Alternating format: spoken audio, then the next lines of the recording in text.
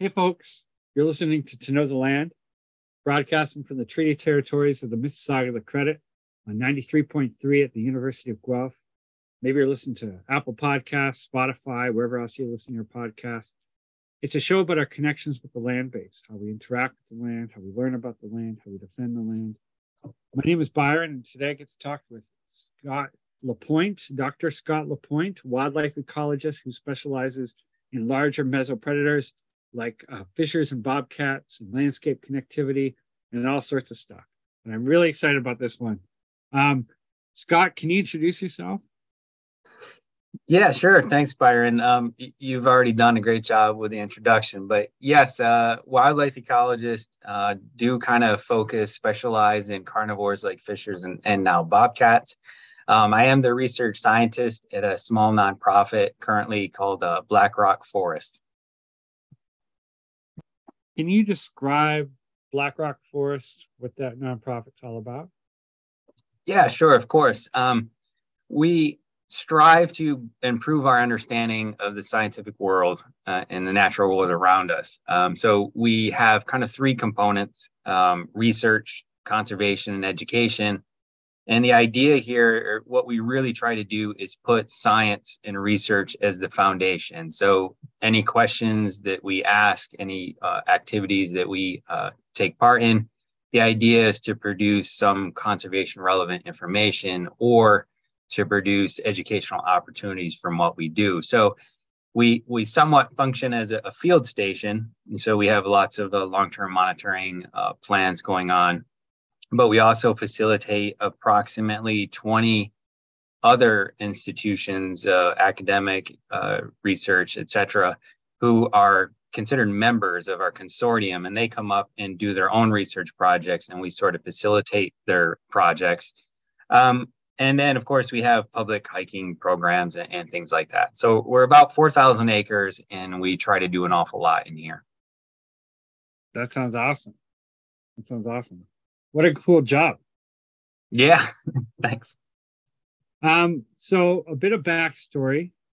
I was up in Algonquin with this wildlife tracking apprenticeship that I've been doing for the past 4 years. And we were out for the day following foxes, following river otters, and I think there was a bit of a wolf trail at the beginning of the day. And then near the end of the day, we came across a fisher trail, and it was a gallop, and it was moving pretty wide, like across this frozen lake. And it's in an area by the Wildlife Research Station where it was sort of like our base camp. And we always stop for the bigger predators. They're very fun to investigate their trails. And we took some measurements, and I got a gallop stride length of 41 inches. And that's larger than Mark Elbrock's Mammal Tracks and Sign says. His tops out at 31 inches. And I actually asked other people there to measure it as well, because I thought, if it's so big, I must be measuring incorrectly. And so other folks there with a lot more experience started measuring, and everybody came up with the same number, 41, maybe a little bit like 41 and a half or something, but everybody's generally around there. And I said, how can this be? I asked that question, and someone brought up an article that they'd read. Alexis Burnett had sent out an article to our tracking apprenticeship called "Fierce Furry Fishers Are Expanding the Range and Bulk," that was published in National Geographic. And he was telling me that fishers are getting bigger and they're expanding the range. And we were wondering if this gallop was a result of a larger fisher. And so I looked up the article. Sadly, it's through a paywall, but I found a way around it. But I read the article, and you're quoted in it. And so that's why I reached out, because I want to know how you and your research have come to the understanding that fishers are expanding their range and getting bigger. How did you figure that out? And what are the signs pointing to that? Yeah, sure. So I'm a little jealous of your field experience there. It's been too long for me to find fisher tracks around here, and I've looked pretty closely for a long time. So that sounds pretty awesome. But Yeah, I think that Geographic article is probably, if I remember right, summarizing a paper that we had published maybe around the same time.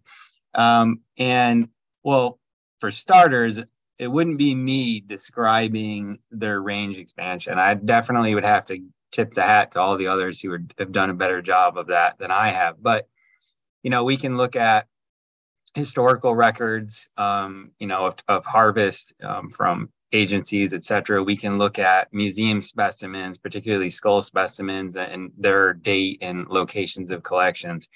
And then we can kind of look at where we know there are fissures now, and we can see the range expansion. And this has been pretty well documented and also fairly well facilitated. Fissures, I believe, are the most translocated carnivore in North America, meaning fissures, the number of individual fissures is higher than any other carnivore as far as a assisted reintroduction or assisted translocation. So we know quite a bit about that. And I think it was Roger Powell and others that published the paper that really started to, in plus one, maybe in 2013, that triggered me thinking a little more about how this fairly elusive, both fairly understood and also still mysterious animal was doing so well. So Roland Kays and Jerry Malott and I, we started kind of poking around. We did some measurements of fisher skulls. Actually, I think if I recall, maybe the Royal Ontario Museum may have sent us some fisher skulls or data on fisher skull length.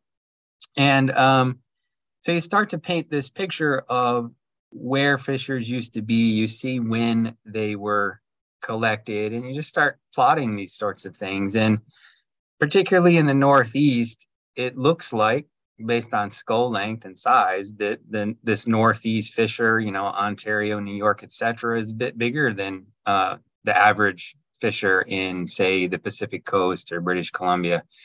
How and why that is, I don't completely know. We need to do a lot more of that. But, there's, of course, things we can measure like body mass and, and things like this. But we really wanted to focus on the skull because that is really non-changing seasonally and things like that. So we think maybe they're bigger up here. They seem to be getting a bit bigger over time, but we're not exactly sure why. It would be fascinating to really try to drill into the why of that. I've been curious since I read the paper as to why, and I was wondering about like lack of apex predator populations. Are they filling a new niche, or not a new niche, filling an older niche, but with this new population? Is there like a bounty of porcupines or other prey items, like more squirrels about? So like that could be some. I don't even know. I'm not the researcher, but I had a lot of questions and wondering about it. Yeah, I mean, to maybe try to quickly answer that, I think a reduced competition or reduced larger predator community like mountain lions or bobcats or something like this could definitely facilitate fisher range expansion. And we did start to posit that idea in that paper that, there might be something going on with a reduced predator community in the East in particular that might be facilitating fisher range expansion. In the very short term, like within the lifetime of a fisher, availability of food and particularly protein for a carnivore could certainly have an impact on their size. But when we start looking at skulls, we're starting to ask a longer term question, 100 years or something like that. So there's probably a combination of circumstances that are out there. Maybe it has something to do with snow depth and something like we see in our coyotes, where deep snows really sort of funneled and helped the coyote evolve to be a little bit larger to deal with that deep snow that we have up here. So there might be combinations of resource availability with prey, like you're talking about, like the porcupine is abundant up here, and does that mean that they have a higher access to more protein more often? I'm not sure, but it'd be a really fascinating question to really dig into. Well, I appreciate the work that you've been doing so far so that we can dig into it a little bit more. Fishers have been coming up a lot here. Like, I shouldn't say every weekend we've been out, but a few of the weekends that we've been out with the tracking apprenticeship, we've been coming across fisher trails, both males and females, in areas that I'm still surprised by how far south they are comparatively, coming in past Orangeville, Ontario, and down here. I've even heard accounts of people seeing them in neighborhoods, in backyards in Guelph. And when I look at camera traps and just sightings on iNaturalist, they flank the city here that I'm in Guelph, Ontario, and the sightings have been fairly close. So it seems like they're expanding the range. And I mean, even just last weekend, my partner was out with some folks and they trailed a fisher to the fisher, and the fisher was up high in a cedar tree, and then in an attempt to get away, almost fell on my friend's head, and then galloped away. When they came down again, they quickly dropped to the ground and galloped away up the hill. But it sounds like they're expanding the range, and then maybe it's just luck that we're seeing them more. I don't want to say that the population is increasing, but do you have any idea about populations? Are they increasing? Are they staying similar? Are they going down, or is there a decrease? Well, I'm always hesitant to make a call on populations because, like a lot of things in ecology, it depends on the circumstances, right? Like your example with being out there and seeing animals, and we sometimes have to wrestle with survey effort kind of question. So folks out there with their phones and on iNaturalist, and they're seeing these things. So people are out looking for fishers and other things more often. So we have to take that in mind.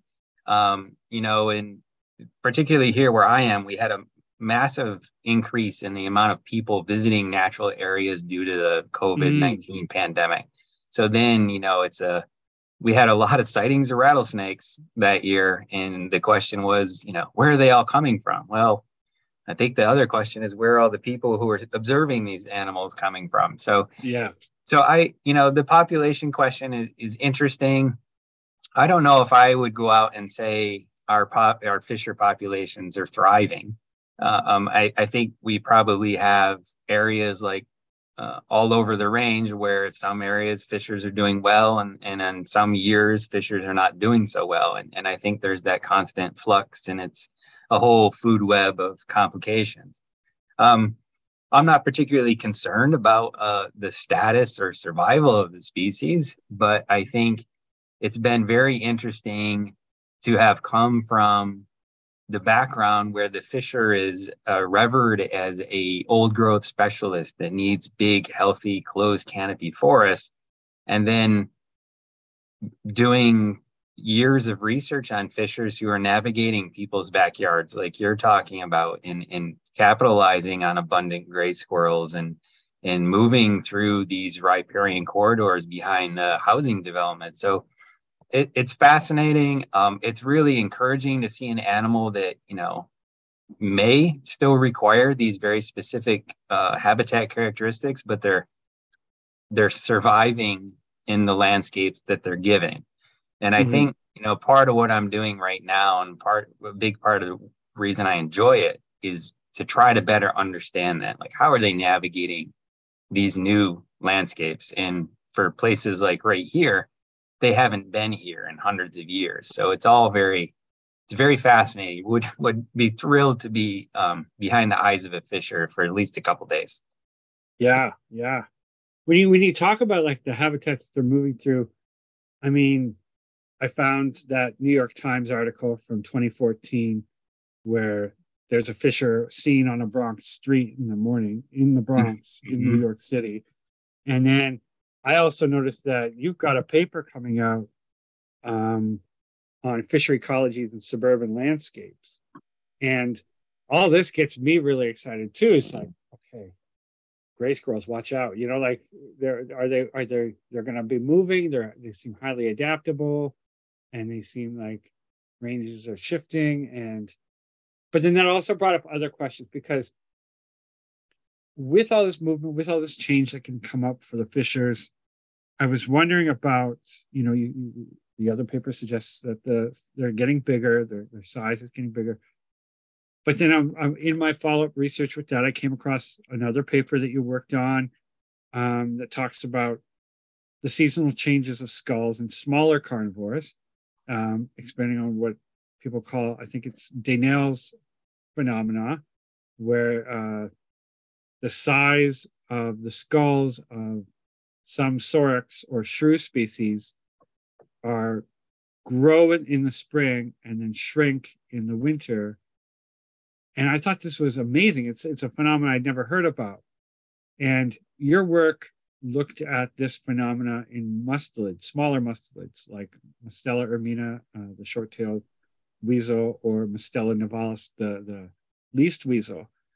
And I was wondering if you could tell us a little bit about that paper and what your findings were there. Yeah, of course. Yes, Desnales phenomenon. That was a pretty fascinating project that I got to work on, and that was led by Dina Deckman back at Max Planck Institute for Animal Behavior.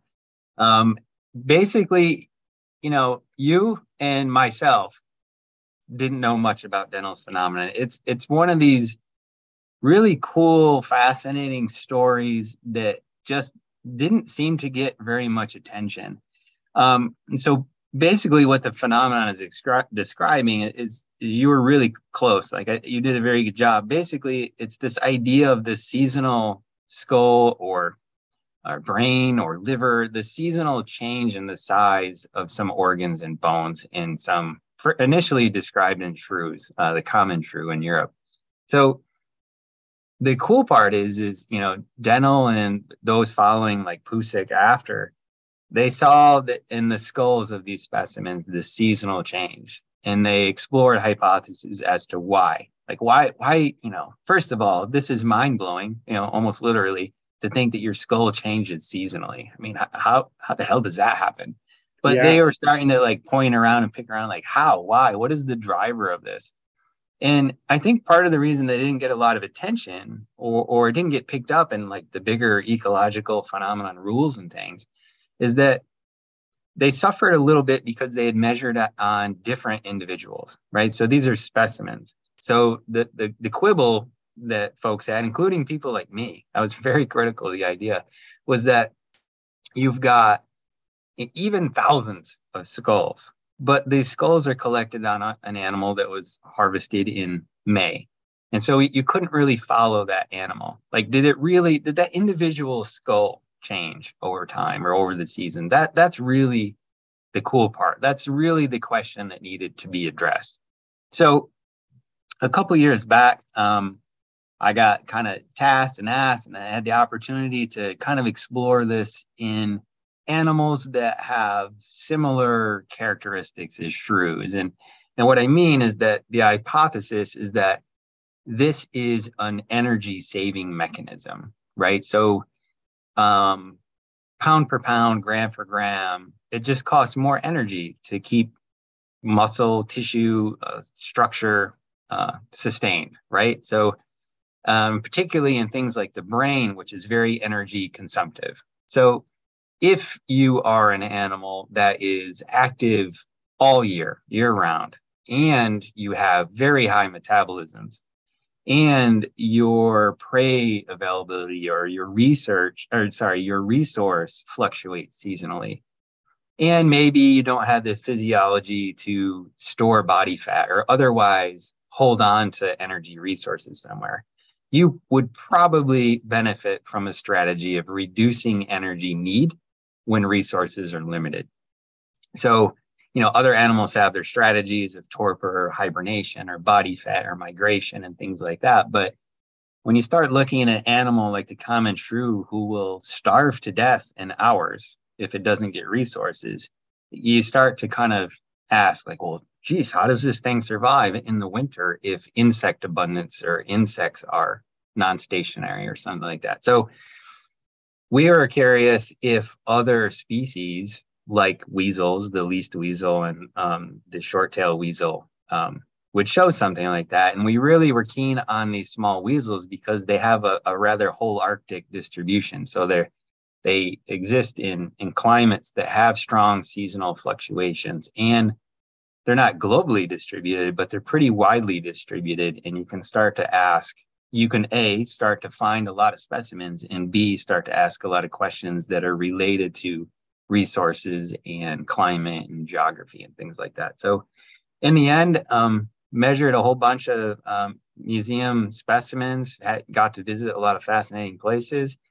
And when we made similar plots that Denel and Pusik described, we started to see similar patterns in the skulls. And the thing that I think really propelled us forward was being able to distinguish a seasonal phenomenon from an ontogenetic phenomenon, like an age-based thing.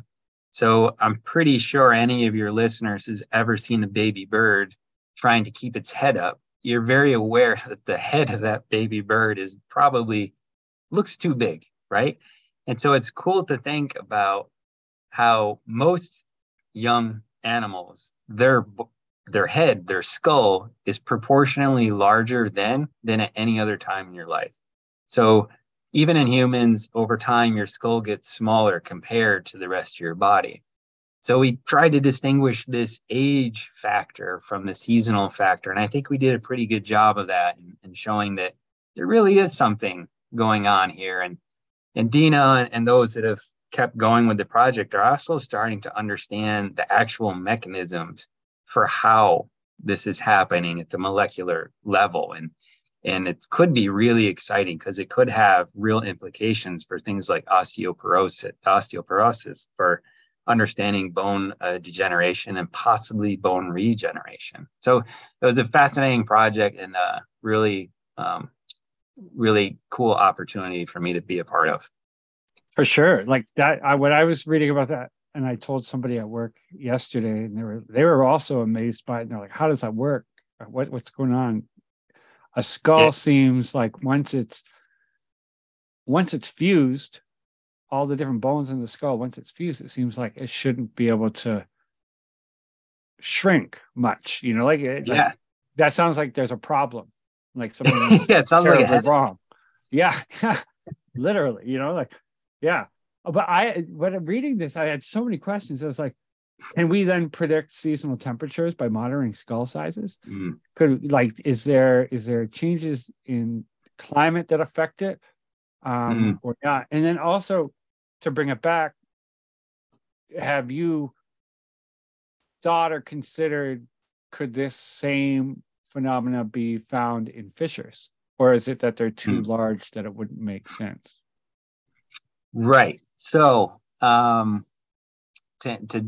try to answer that first part, I think that this phenomenon is a result of a lot of conditions beyond just temperature. So if you think about climate change and all that means or brings with it, you might be able to find some sign, but I'd hesitate in calling it temperature or something like that. I think it's more a response to resource availability. And I say that rather generally because resource availability could be extreme temperature swings. It could be prey availability. It could be a good snowpack. It could be a lot of things. And of course, climate change could affect, or probably does affect, all of those things. I'd be a little hesitant, or as I have been with this project in the past, I'd be a little hesitant to try to dig into a climate change question. It would certainly be complicated, could be really fruitful. But to try to think about other species, I think you could it's a very kind of narrow suite of characteristics. That high metabolism, otherwise unable to reduce energy needs, probably a seasonally fluctuating resource availability. And so when we start kind of poking around the animalia, maybe moles are in there, hedgehogs, maybe some other smaller high metabolism carnivores, like, maybe some of the martens or something like that. But I think once you start getting larger, I think it's going to get really difficult to show. Of course, the best case scenario would be to recapture individuals over time, right? So, have a system in place where you can monitor the same individuals over time, recapture them, do an X-ray, periodically once a month or something like that. That would be really fruitful. And costly, but fruitful. I can see the factors that we might get in the way of that. But I that brings up another question I've been asking folks. And I didn't send you this in advance, so I don't know if you got anything in mind, but I've been wondering about a correlation between predators with high metabolisms and socio like how social they are. Because it seems like I think of shrews and I think of like they aren't very social. I think of some of the weasels, and I don't think they're very social necessarily in that zoological sense of you're defined as social or not based on if you share food with each other. And I know that that's a lot of research is changing that. I think Mark Elbrock has found that mountain lions are more social than originally presumed, and they share kills. And if one mountain lion shares a kill with another mountain lion, that other mountain lion, the second mountain lion, is more likely to share a kill with another mountain lion later. So it's like this culture of sharing is developing among the mountain lions. So I know that the research is always changing, but have you noticed that in your experience or in your learning journey that animals with high metabolism, especially like predators and carnivores, are a bit more antisocial? That's a good question. I'm kind of inclined to agree with you that it just seems like to be social, and I guess if we're thinking about being social as a sense of a benefit to being around other individuals of the same species, and maybe not simply tolerant of another individual being around, would be kind of an interesting question, because I would imagine the sociality of it probably stems from either abundant resources or maybe beyond this, not only, or a benefit for the social dynamic. So like, we're thinking of canids or wolves versus the cats, right? So, I mean, it's kind of hard for me to imagine a scenario where shrews would benefit from being social, because they're pretty consumptive, and they otherwise cannot store body fat or anything like that. So, I don't know, Byron. That's a good question. I know fishers are presumably quite solitary, but every once in a while you see a pair together. Tracks, or I've had camera trap sequences of a female eating some carrion with a male kind of staying nearby and watching, and almost looking like sentinel behavior, standing on his hind legs while he looks around. Are those siblings or not? I don't know. Is it social? Is it social? I don't know. But yeah, I don't know. It's an interesting question. Let's go rate that grant and see what we can find. Yeah. Well, maybe that can be some of the work with the Hudson Highlands Wildlife Connectivity Project, looking into like not only who's using the spaces, but how they're using the spaces, and if they're using the spaces together. It seems like a neat project. I'm really interested in connectivity and access for wildlife, and I'm always considering, like, down to the minute scale. We've been cutting down trees at the forest where I work, and I've been asking, oh, can we keep these ones up? Because just to make things more accessible for a lot of, like, the animals that we use, the dead trees. But your work really centers, I think, from what I'm reading, centers around, like, access through larger landscapes interrupted by human development and maybe even specifically roads. What sort of things are you looking for, or are you looking to change or bring awareness to in the work of landscape connectivity? Yeah. Basically, I think the background here to this project, where it comes from, is that we have a 4,000 or nearly 4,000 acre preserve, and that seems like a lot of green space, but that's probably one male bobcat territory. Maybe there's two females in there at the same time, kind of thing. It probably is not enough for a male fisher. So you look at your landscape nearby, and you're doing your best to manage your parcels, your property for biodiversity, but what happens longer term, right? Can we manage our landscapes for longevity, right? So for here at Black Rock Forest, you zoom out a little bit and you see what your neighborhood looks like, and you've got roads and infrastructure and development, and some of that, it's all necessary and needed. Some of that development are 4-lane, 6-lane highways. So when we kind of zoom out, we start to ask, like, well, we're doing a lot of great stuff in here, but what are we doing to facilitate the resiliency of this landscape, and facilitating, like, our abilities to or that wildlife's abilities to move freely about the landscape. Movement is this fundamental characteristic of life. Animals, everything needs to move and move freely, successfully. So the project kind of evolved into this question of starting to look outside of our preserve and really trying to put numbers, actual quantify movement, quantify connectivity.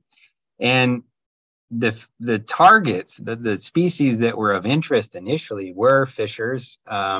So I felt like I knew something about them. And then as we started poking around, we found fishers to be extremely rare. In fact, it seems that the only record of fisher here in our 4,000 acres was from two sort of coincidental camera traps from about 10 years ago, each with just one sighting of a fisher at one time, two different fishers, a male and a female. So we should have fishers here, but we don't. And it seems that no matter what we do in our 4,000 acres, if fishers can't get in here, what are we doing, right? So we're missing a pretty important component of our landscape. So over time, the project has kind of evolved, and we started to look at some of these major potential obstacles. And, in any landscape, one of the elephants in the room are the big highways. And luckily, the folks that are running the highways, they're receptive to these ideas. So we started, expanding our surveys. We use camera traps to find carnivores nearby, and we start putting them on properties on the other side of the highway. And we started running live traps to catch bobcats and fishers and things like this. And over the last few years, we're starting to paint a bit of a picture that shows that what we find on one side of the highway is not exactly what we find on the other. And then we've been putting these GPS collars that record locations every 2 minutes on some of these carnivores. And we look at how they navigate along or around or adjacent to some of these throughways. And we're starting to find spots where, unfortunately, they really like to cross right over top of it. So there's something about that particular very narrow spot of the throughway that they like to cross over top of. And unfortunately, some of these animals are crepuscular, and that also coincides with rush hour traffic. So it's definitely concerning. There's some, tunnels and bridge spans along this kind of section of the highway we're really focused on. And we're just trying to understand who approaches, do you go through, are there different species and things like that. And as we zoom out a little bit farther and try to take that bigger picture of the whole phenomenon out there, we're starting to see that there is a problem. But luckily, there's some pretty well-established ways of fixing this kind of a problem. And things like the infrastructure bill and the wildlife crossing pilot program are ripe for funding to try to address this and try to address it with by increasing connectivity. And for us, that's maybe potentially New York State's first wildlife overpass. So we're trying to use data, like baseline data, and justify the need for improved connectivity. And we're hoping to position ourselves for a longer term project that really tries to fix it, really tries to do something about it, and then hopefully be able to quantify the results and whatever we learn, whether we did a good job or not, to be able to transfer that knowledge to others who maybe want to try something similar. So the project is rooted in particularly mammalian ecology and behavior, but hopefully we can do something that facilitates the movement of all things, whether it's our recreational hikers that also have a severed connection with these state protected areas, or the salamanders and insects, and maybe even to some degree some rare plants. So we'll see. It's a big project. We have a lot of partners, but it's also hopefully a long-term project, and we'll see what happens. It sounds great. Like, I mean, you look at a map and you can see how much, the roads just run through everything. And what a difficult, it's like a maze or like a series of traps to try and navigate. I think of those action movies where people are moving through the museum and there's all these lasers everywhere that they've got to duck around. And it must feel like that for some of those mammals to navigate through. Yeah, so absolutely. And I have to say that, like, this has been part of the cool part with these like locations every 2 minutes. To your point, like to your imagination, we're getting locations of like a bobcat who approaches a throughway. It hangs out, it goes left, it goes right, it goes north, it goes south. And, and eventually it looks like weaving and bobbing, right? And then bam, it's decided for some reason at some time, it's going to run across the throughway right there. Yeah, I would love to see the video of that, like consideration, looking both ways, listening, maybe step out, step back, yeah, I would love to see that because there's probably so much going on and so much thought. I both hate to and love to anthropomorphize. So just wonder how those animals are considering this process of crossing the road and what they have to be aware of. There's I think it was a photo on one of your websites or one of either the Twitter or maybe your actual website of you standing under or beside a culvert, and right above you on the snowy hill is a big transport truck going by. And just to think of that connection being lost, and then with your work that connection being gained again, sounds really awesome. And I'm stoked to hear more of your research as it comes out, so I want to see what's happening. I want to see how it's working out for these animals. So yeah, thanks. Me too. Looking forward to seeing what happens. I have a number of colleagues, both that I work with formally and folks that I track with a lot, that when they heard that I was going to be interviewing you, I got a lot of questions on fishery ecology and natural history. And I was wondering if I could sort of throw some at you and you can answer whatever you want or whatever you know. And that way we can try and appease their curiosity. Yeah, absolutely. And I'll do my best to answer questions. Yeah, that's great. That's great. The question that came up actually twice was talking about the gestation period of fishers, because delayed implantation is so interesting and different compared to humans. And then the other question about that was, do they actually breed 10 days after they give birth? And I know that might be different from like the work that you're doing, but do you know anything about the pregnancies and gestation periods of the fishers? Yeah, a little bit. I'm definitely no expert in fisher physiology, but yeah, the delayed implantation is pretty rare in mammals. I think 2% of mammals or something like that exhibit this and do this, and it doesn't seem very well conserved across any or isolated within any particular group. Like bears do it, I think. Like roe deer do it, but they're like the only cervid that does this. Marsupials do it, but it's pretty neat. And yeah, they do breed almost immediately after giving birth, and it's actually pretty fascinating and from our point of view, but it seems extremely stressful for the female. So I've had the pleasure in the past of doing telemetry and like kind of tracking a female to where exactly she was in a tree. And this was denning season, so it was very important to know where she was probably giving birth. And as I approached the tree that she was in her tree cavity, really, the key here is not to harass, but it's very important to figure out exactly what is the cavity that you're in, because that is super vital for us to know. She started making all kinds of vocalizations, and fishers are generally fairly quiet outside, but I think she heard my approach, my crunching through the leaves or whatever, and she was just on high alert. And we did confirm later that she had given birth in there, and we were able to climb the tree and count kits and things like this. So it's fascinating. And, I understand the benefit of doing it and having kits born at a time of year where there's more abundant resources than normal and things like this. But this whole phenomenon dictates where the females choose to have their natal dens.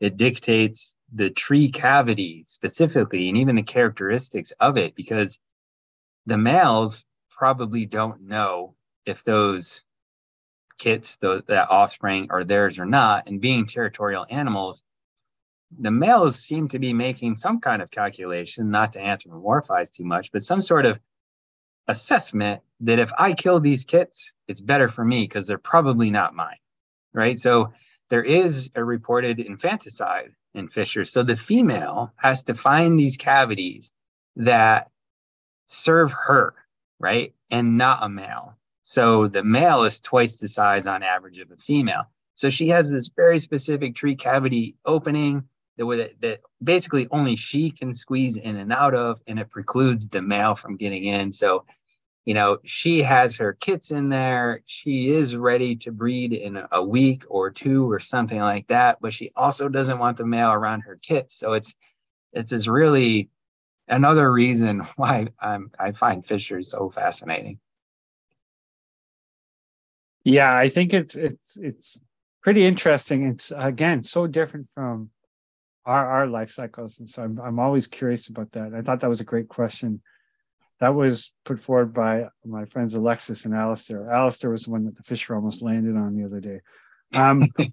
But my friend Tamara asked, have you read the book Winter of the Fisher by Cameron Langford, and does it hold water? And if anybody hasn't read this, it's a story through the eyes of a fisher, fictionalized account, but some of the natural history in it seemed like well put, but I mean, I'm no fisher expert or researcher. So, Scott, what do you think? Have you read the book? Yes. So this is a personal confession, is that I am terrible at finishing books. And I have started Winter of the Fisher. And I'm about a third of the way through it, but it sits on my nightstand with a bookmark in it, along with many other books. But yes, it's fictionalized. I don't know. I'm a little bit dubious of some of it, of some of the story, but there's a lot of it that I kind of hope is true, right? Because it's a pretty cool story. And I guess now after this interview, man, I feel pretty guilty. I guess I'm gonna I'm gonna have to try to finish it now. I thought it was good. I mean, it doesn't age well. I think some of the characteristics of indigenous people in the book, I think, are a little bit dated, and that's you know to be expected with a lot of our work. I'm sure my work will be dated in a few years, but I appreciate what the perspectives are on the fishers. So I would endorse, if people are interested in fishers, if only to mythologize to get us interested. I think it was a good book. And don't worry about not finishing books. I have that same problem. I was wondering about home ranges and territories. How many males are, what do they need for their home range, and how many females may occupy that same space? And I think you sort of said that the 4,000 acres of the Hudson Highlands project may be enough for one male fisher. No, that was bobcats. What do the male and female fishers need for home ranges and territories? Right. So first, the sort of easiest kind of generally accurate answer here is that generally male territories or home ranges, however you want to define them, are usually about twice the size of females. That is probably stems from a combination of both needing more resources, but also the interest of the male to find kind of as many females as possible. So males generally do not tolerate other males in their home ranges. Females, there seems to be a little bit more overlap between females, and I'm not certain off the top of my head whether that is generally the case across females in general or mother offspring tolerance. I'm not sure, but the actual sizes vary quite a lot depending on where the study or where the territories have been measured. So like you might find a male territory estimate somewhere between 8 square kilometers to as many as like 90 square kilometers. So that's a lot of variation, and similar scales for females, maybe something like 4 to 30 square kilometers. But, it depends a lot on where they are, and even to some degree on how that size was measured, both in terms of recording the animal's location, but also the metric that we use to measure home range or space use or territory, et cetera. So they can occupy a lot of area. It's kind of fascinating.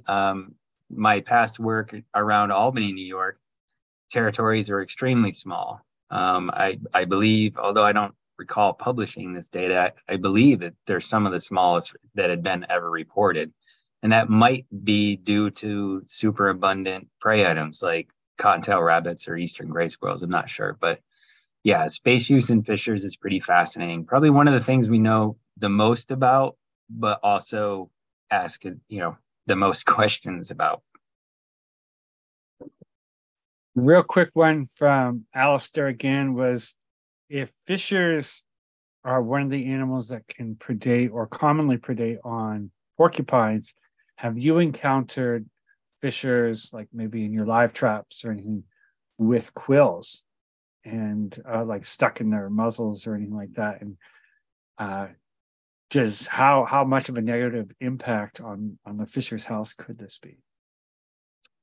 I personally have not had that pleasure. I have not handled a fisher that, to my knowledge, was sporting a porcupine quill mustache or anything like it. I'm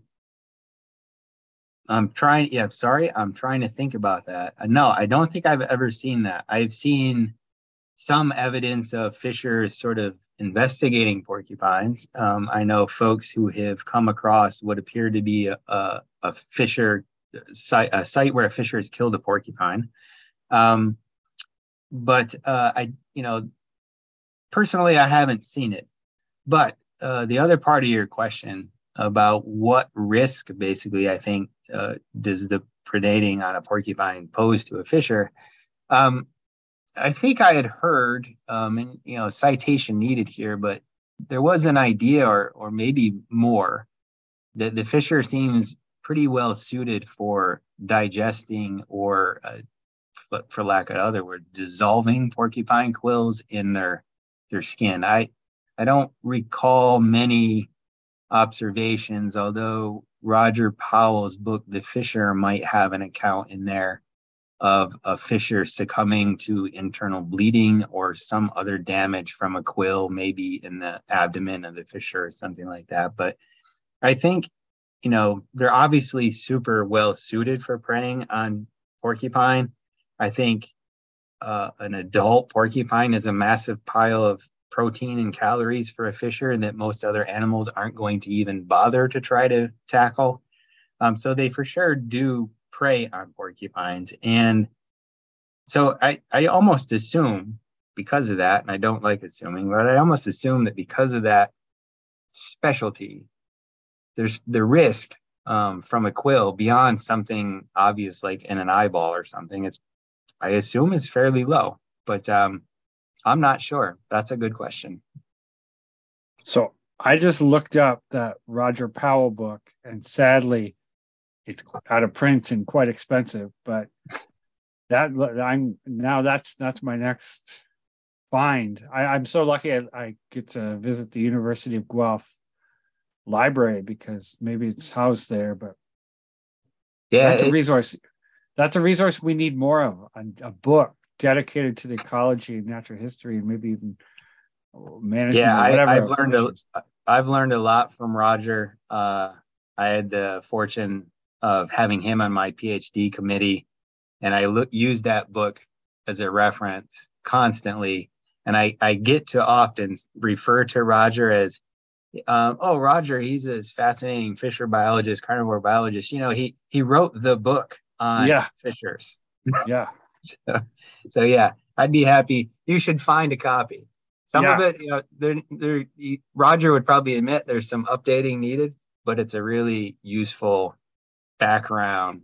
Every graduate student in fishery ecology should have a copy and read it. Scott, that's the end of the hour.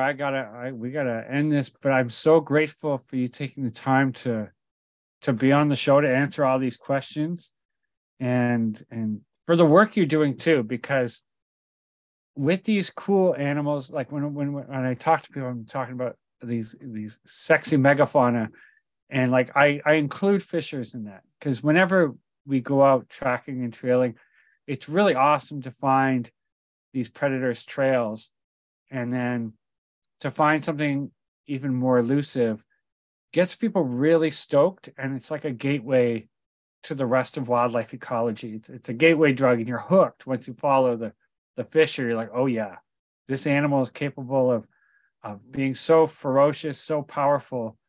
I just want to keep going. And to have people like yourself who are out there doing the work of making habitats safer for the fishers, researching the fishers' ecology, so that folks like me and my colleagues and my friends and the public can know a little bit more about this beautiful animal.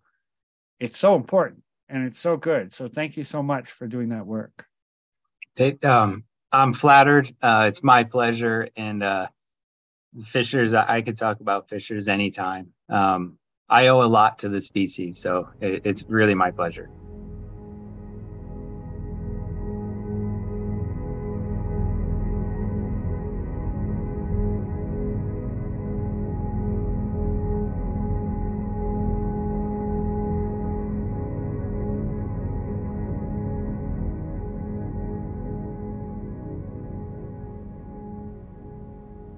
Again, a big thanks to Scott LaPoint for putting in the work of researching these fishers, so that we can all know more about these amazing animals that live around the areas where we may live, or live in the areas where you may live, and maybe even expanding their range to your suburban or urban backyard.